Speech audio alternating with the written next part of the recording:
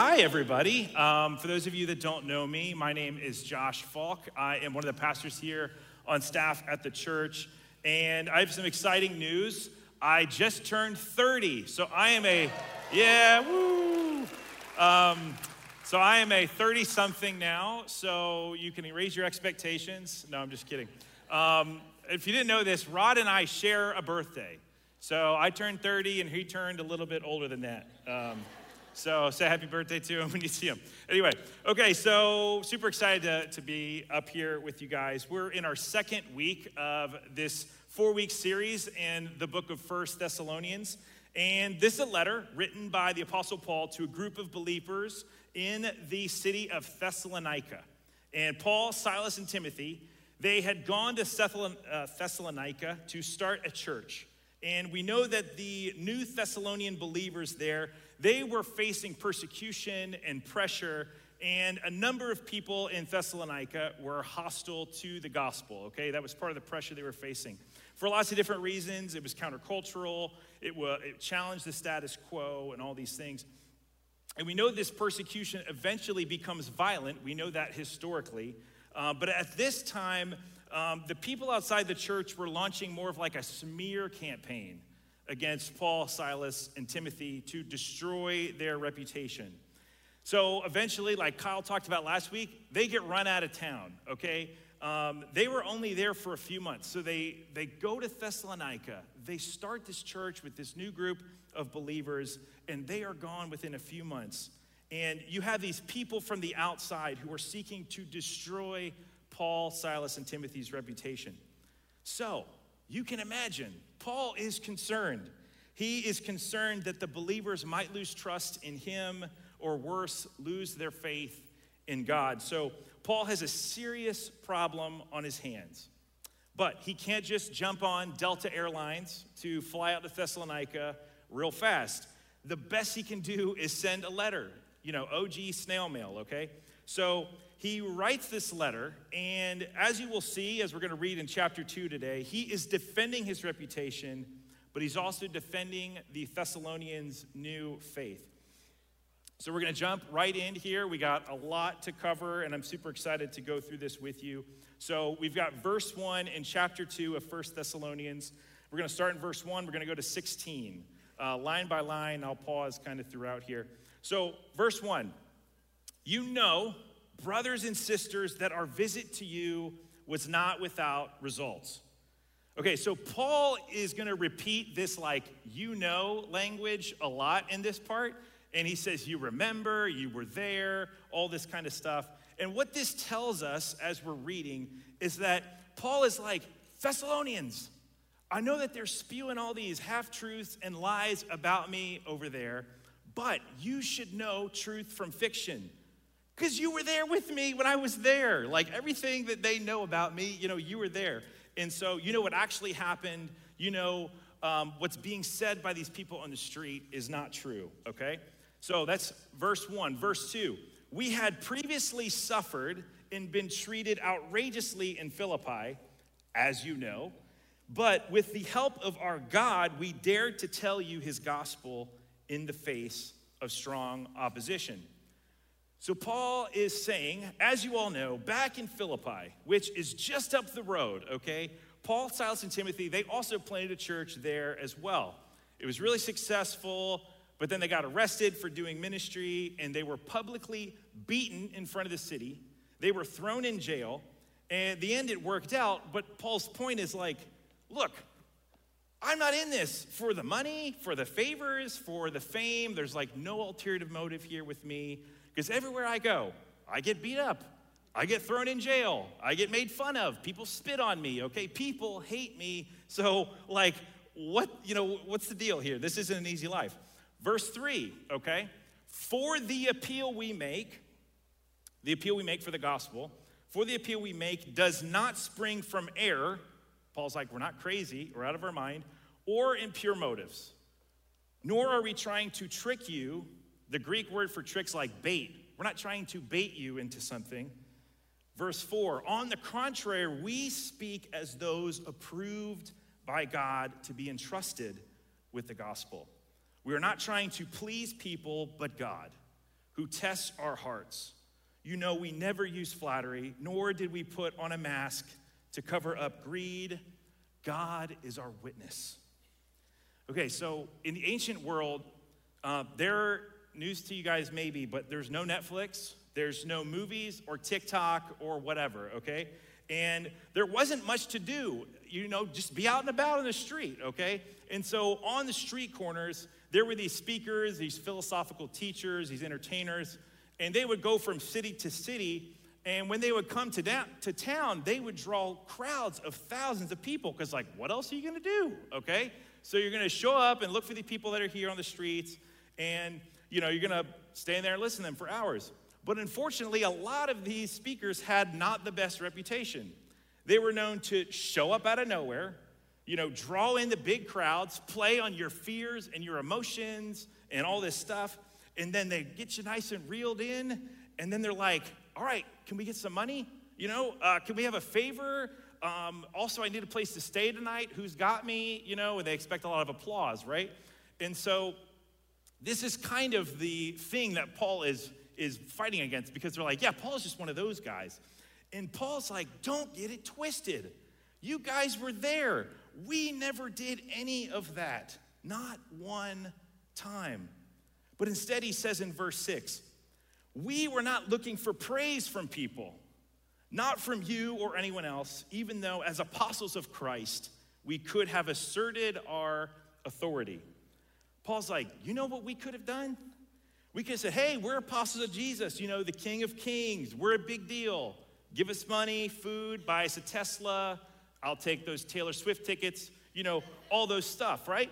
And so Paul is saying to the Thessalonians, you guys were there. Not one time did we ever do that. Now, here in verse 7, there is going to be a shift, okay? So up until now, Paul is saying, we are not about that. All these things are saying that we were about, we are not. And you were there and you knew it, and you know it. But now here in verse 7 and on, he's going to be talking about here's what we were about when we were with you, okay? So he says in verse 7, instead, we were like young children among you. The idea behind this word young children in the Greek is like innocence, okay? So there is an innocence to Paul, Silas, and Timothy, like an infant or a young child.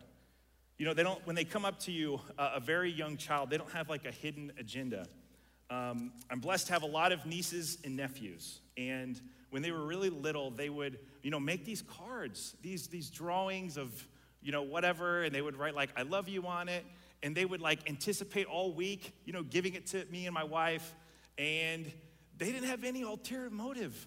They just did it genuinely out of love. It was innocent. And that's what Paul is saying. Paul's like, dude, our intentions were pure, genuine, innocent. And now Paul is going to flip the metaphor here. So he's saying, we were like young children among you. Now he's like, and just as a nursing mother, so now they're nursing mothers, okay? So Paul says, just as a nursing mother cares for her children, so we cared for you. Because we loved you so much, we were delighted to share with you not only the gospel of God, but our lives as well. So Paul flips the metaphor, and now they're nursing moms, him, Silas, and Timothy, okay? Nursing moms, ready? So this is an incredibly rich metaphor. Children literally depend on mom for survival. A nursing mother has to be with the baby 24/7. Loving, caring, nurturing, meeting the needs of the baby, serving. Paul says, that's what I was like with you. I was like a nursing mother. Verse 9, surely you remember, brothers and sisters, our toil and hardship. We worked night and day in order not to be a burden to anyone while we preach the gospel of God to you. Okay, so Paul was a leather worker by trade. He made tents. And when Paul came to a new city like Thessalonica, yeah, he was here to plant a church, but he also had to set up shop for his business. So, it says he worked day and night. So just imagine he's waking up early and he's getting to work on his leather working and tent making. And then during the day when people are awake, he's teaching and he's preaching. And then at night when people are checking in for dinner a glass of wine or whatever, he is back to work, making tents, getting ready for the next day. And so this is what Paul did. And why did he do it? Because culturally at the time, you could ask for money if you were a speaker. Like all these people I talked about that come to town and they would entertain, they would teach on the street corners and they would ask for money. It was kind of the norm. Like, it's almost like if you go out to lunch later, you go to Chow Osteria and you have a great waiter, they're gonna expect like a 20%-ish tip. That's just how it is here. And in the same way, a speaker, it was kind of expected that they would ask for money or they would have that expectation. But Paul refused. He did not take a dime, not because it was wrong, but because he did not want people to at all question that, that he was like these other people in town that were kind of doing this for the money. He wanted to be above reproach. He wanted to be able to preach the gospel free of charge without anyone being able to question his agenda and just be able to have this clean reputation. Okay, now continuing in verse 10. You are witnesses. There it is again. Paul's like, again, you guys were there. You bore witness to this. You are witnesses, and so is God, and of how holy, righteous, and blameless we were among you who believed. Now, you might look at this passage and go like, on the one hand, this is really amazing. You were there, you shared our lives with us, all this stuff. And he says, you know how holy, righteous, and blameless we were. And on the other hand, you're like, he said what? He said like, I'm holy, righteous, and blameless. And so we're gonna come back to this later, okay? Let's keep going. Verse 11 and 12. For you know we dealt with each of you, and now he's flipping this metaphor again, get ready, as a father deals with his own children, encouraging, comforting, and urging you to live lives worthy of God, who calls you into his kingdom and glory. So in the Greco-Roman culture, it was a father's job, not the mother's or a teacher. It was the father's job to educate the children. So Paul is not only saying that we were like, a nursing mom being there for you 24/7 in care and love and serving you, but we are also like fathers teaching you how to follow Jesus day in and day out, encouraging, comforting, and urging you to live lives worthy of God. And then he goes on in verse 13. And we also thank God continually because when you receive the word of God, pause real quick, the word of God, you might be thinking the Bible, but in the Bible, when it's talking about the word of God, it's talking about the gospel, the message, the good news of Jesus and the kingdom of God. And so Paul is saying, listen, when you heard about the gospel, when you heard that Jesus is Lord, that he died and he was buried and he rose again, which you heard from us, continuing in verse 13, you accepted it not as a human word, but as it actually is, the word of God, which is indeed at work in you who believe. For you, brothers and sisters, became imitators of God's churches in Judea, which are in Christ Jesus. So these churches that are around Jerusalem, which is in southern Judea, he's saying you became imitators of these Jewish churches down in the south of Israel. And here's how you became imitators of them. Verse 14, you suffered from your own people, the same things those churches suffered from the Jews. He's like, you were persecuted just like the Jewish followers of Jesus in the south of Israel were persecuted. And by the way, when Paul is writing about the Jews here, it's not like this racist comment at all. Paul himself was Jewish. He's had plenty of nice things to say about Jewish followers of Jesus. By Jews, he specifically means those in verse 15. Those who killed the Lord Jesus, the prophets, and also drove us out. So he's talking about, for like centuries, those who were against the prophets that God sent, those who were against Jesus who God sent, and those who pushed us out of Thessalonica, And so he's talking about this group of people who have been hostile towards God. And so they say, they displease God and are hostile to everyone in their effort to keep us from speaking to the Gentiles so that they may be saved. In this way, they always heap up their sins to the limit the wrath of God has come upon them at last. You're like, whoa, okay, there's a big turn there real fast. And you were like, what's going on here? Okay, so we're talking about fathers and mothers. Now we're talking about the wrath of God. Okay, so these last few verses of Paul uses some intense language about God's wrath and heaping up sins to their limit. And this heaping up of sins language, it points to Genesis 15, where it says, the reason that justice had not yet come to the Canaanites, who were awful and doing all these evil and destructive things, was because their sins had not yet reached their limit. And so this is a whole sermon of itself. So I'm just going to sum this up and say Paul's point, the point here is God's wrath, God's judgment isn't like this unpredictable, quick-tempered kind of wrath. It's just, and it's patient, and it's measured, and it's intelligent and compassionate kind of wrath. And so throughout the Old Testament, we see examples of how God again and again showed grace and gave opportunities for people to change. And so the point of Paul's intensity here isn't vengeance. It's not hate. He's not saying, don't worry, my Thessalonian friends, the Jews are going down finally for all the things that they've done. He's not saying that.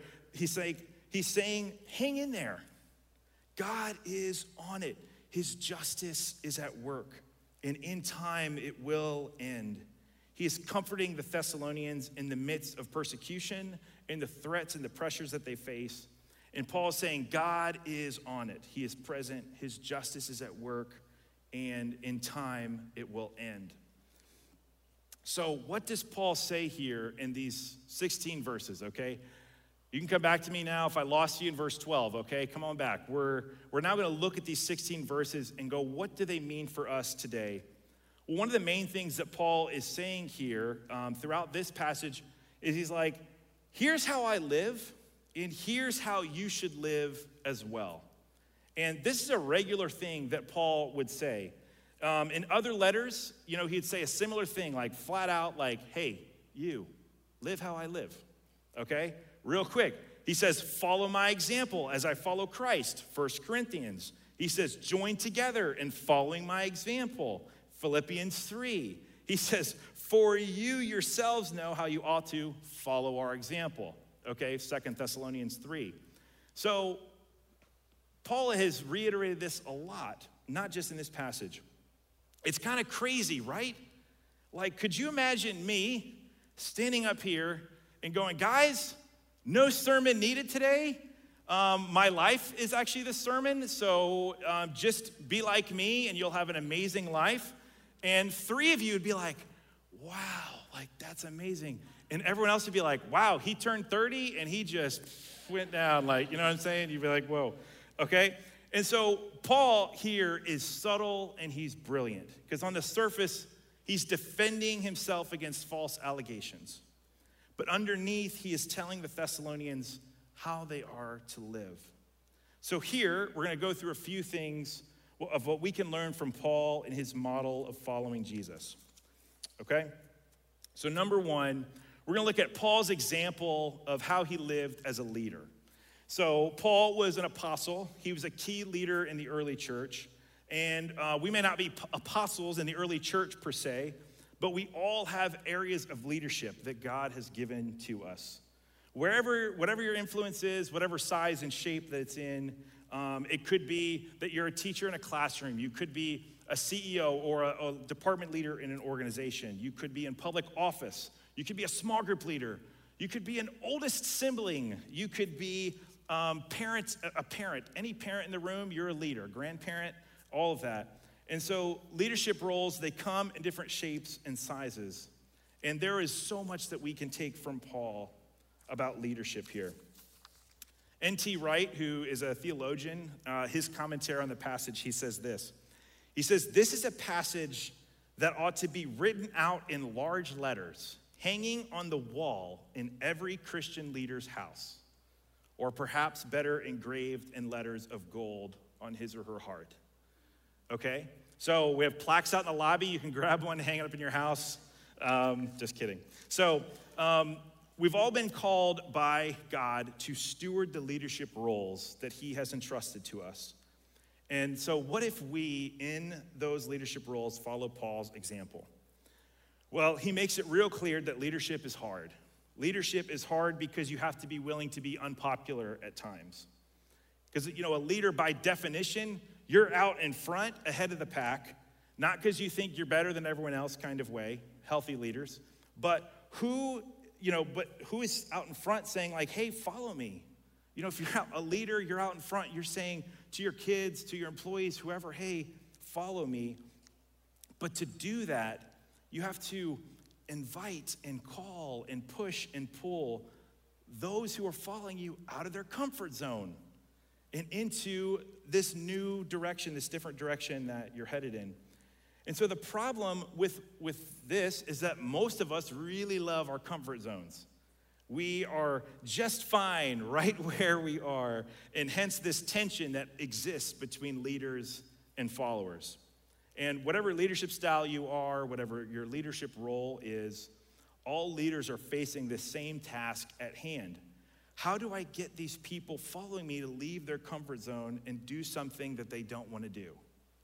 Again, it's not like you're being manipulative or anything like that, because, when we're leading people, we're trying to take them somewhere that's better, that's different. And that is really hard to go somewhere that's different. So we want to get people to do something that's hard and difficult. And usually everything that's worth doing is hard and difficult. So how does Paul as a leader lead these Thessalonians out of their comfort zone and into something that's next and better? Well, number one, Paul in verse 7 says, we were like a nursing mother caring for her children because we loved you so much. So here's the very first basic thing. People will never follow you. Your kids, your small group, your employees, whoever it is that you lead or mentor, they will never follow you, no matter how gifted you are, how accomplished you are, if you don't love and care for them. That is the starting point. And number two, we see in verse 11, Paul says, we deal with each of you as a father deals with his own children, encouraging, comforting, and urging you to live lives that are worthy of God. Paul's metaphor for leading is parenting. Like, as a parent, you're the ultimate leader. That's what he's saying, right? And so I'm not a parent, and there's many of you in the room that are or hoping to be. And if you're like me and aren't a parent, we had parents, and we've seen a lot of parents, right? And so here's the thing about parenting that we can all agree on. It's a second job. It's really, really hard.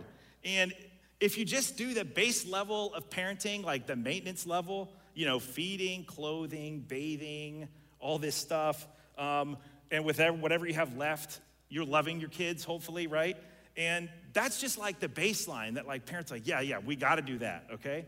And that's really hard, and that's really exhausting just in and of itself. But then on top of that, what do parents hope to do? Parents hope to be really intentional with how they develop their children. Parents hope to be really intentional with how they disciple and mentor their children, how they draw out their potential in all that God has created them to be. You want your kids to thrive academically. You want them to be emotionally mature and healthy. You want them to grow in their faith in Jesus, and you want that faith to last. You want to have good friendships and relationships. It goes on. Parenting is a ridiculous amount of work, and it never stops. Your role changes as the kids grow, right? You're teaching them to brush their teeth and potty training and all this stuff.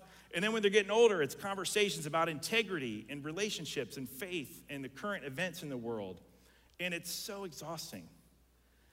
But pretty much any parent I know, including my own parents, would say, but it's so worth it.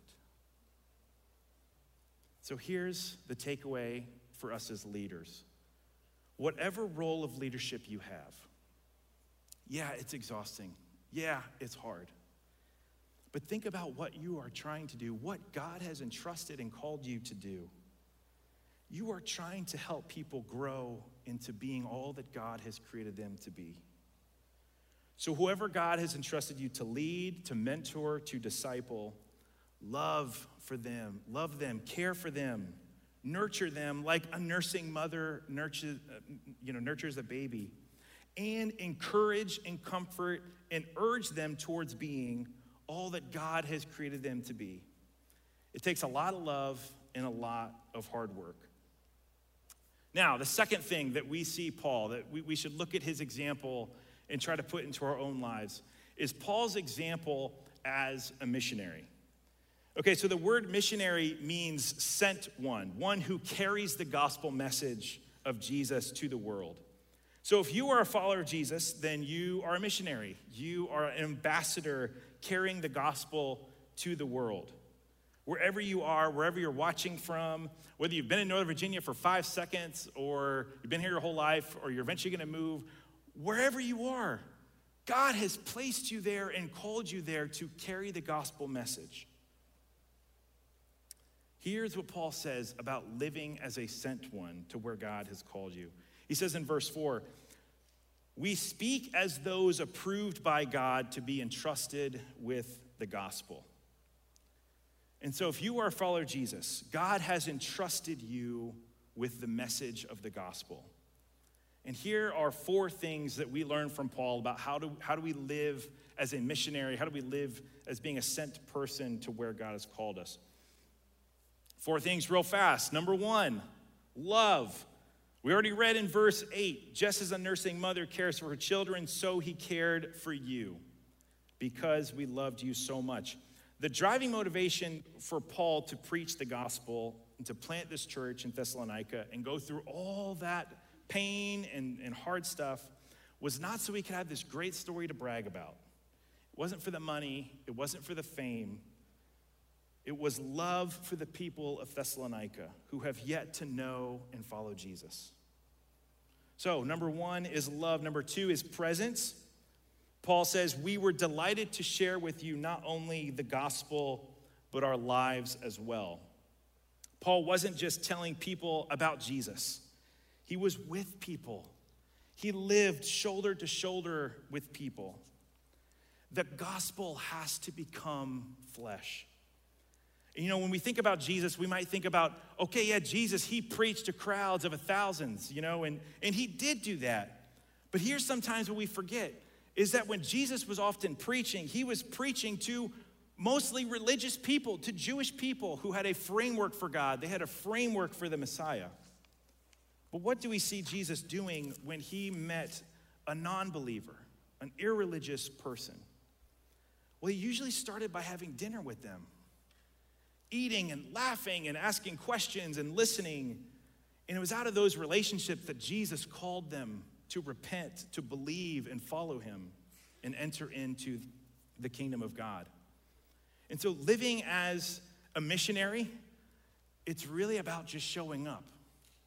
Whatever God has called you to, whoever God has called you to, love them, care for them, listen and laugh with them, endure through the good and the bad times with them.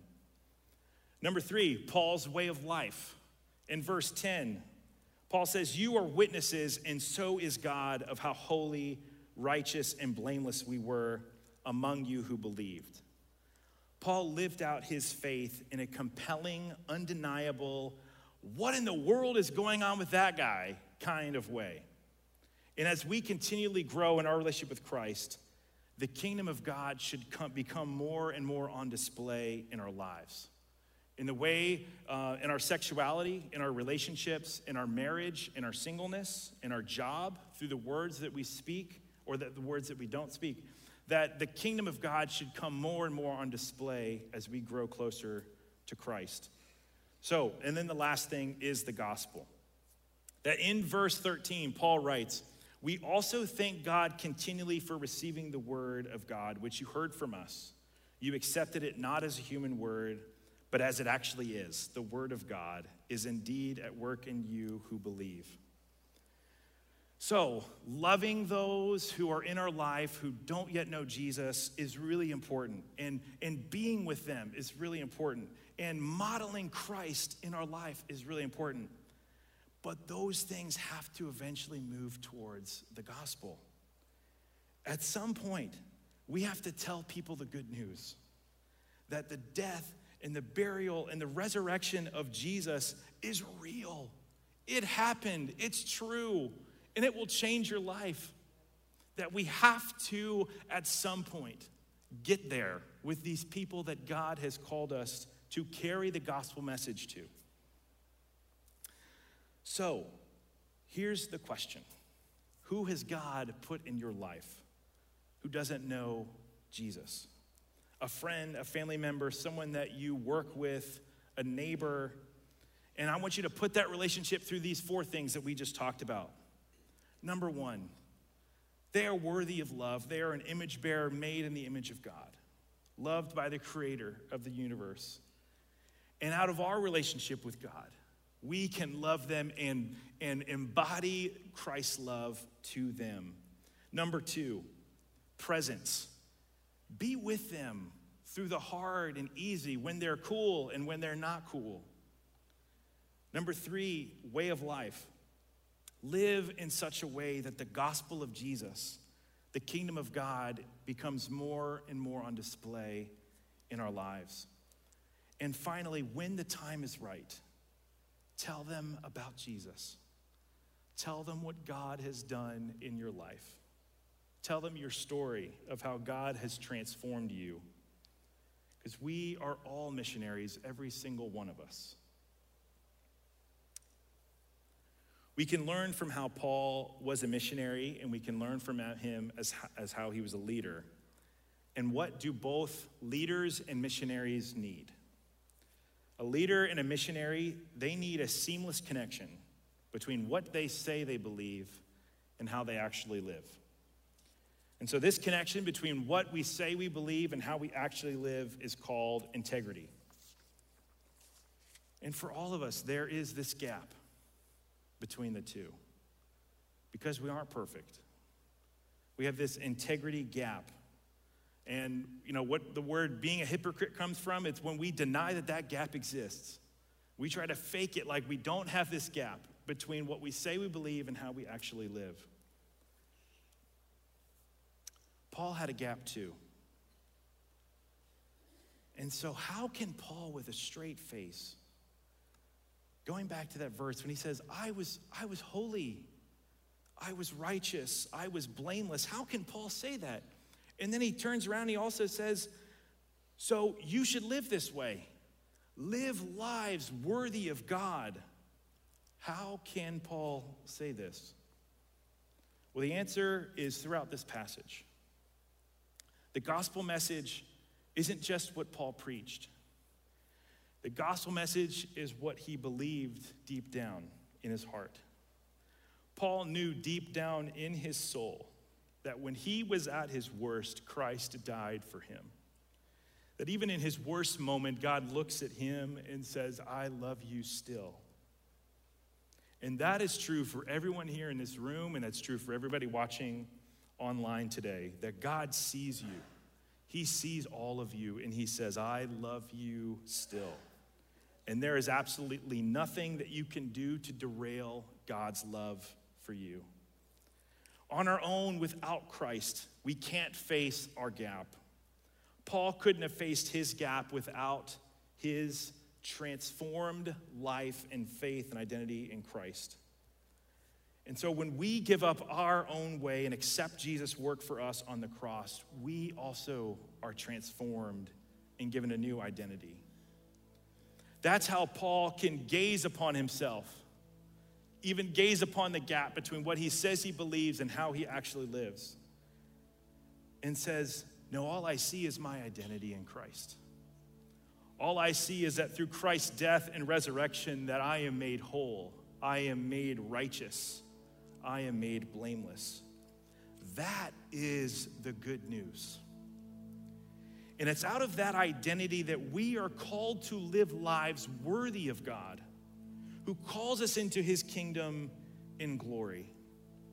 As we follow Jesus and become more and more like him, that gap gets smaller and smaller. But the thing is it's not about earning God's love. It's about living up to your identity and who God has created you and called you to be. You know, a new child in a family, you expect that child to live as a member of the family, whether that child is born into the family or adopted into the family.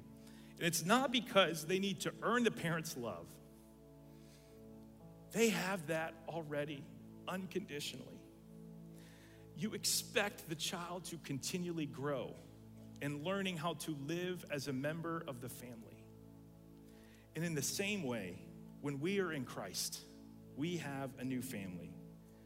And as a member of that family, when we are in Christ, we are called to live like Jesus, to live a life worthy of the family name, not to earn God's love because we already have it. It's about living up to this identity that God has already created you to live. And so, where is the gap in your life? What do you need to give over to God today? God's work in you is not finished. It's not finished. And so where is the gap? Following Jesus is this continual process of repenting and giving God everything and allowing him to renew and restore us. Let's pray. God, I thank you just so much, God, for your word today. God, I thank you so much for just your love for us. And Father God, I just pray today, God, that you would engrave these words on our heart in gold. God, I pray that as we lead, God, I pray that as we go out into the world, into our neighborhoods, into our workplaces, God, that we would be ambassadors of your message. God, that we would carry with us the good news. God, that we'd have the courage, that we'd have the patience and the love and the grace, God, to just carry that into the world. God, to steward the leadership that you've given us. Father, we can only do it through you. And so, God, we just give you everything. God, we thank you for who you are and your love for us. I pray this in Jesus' name.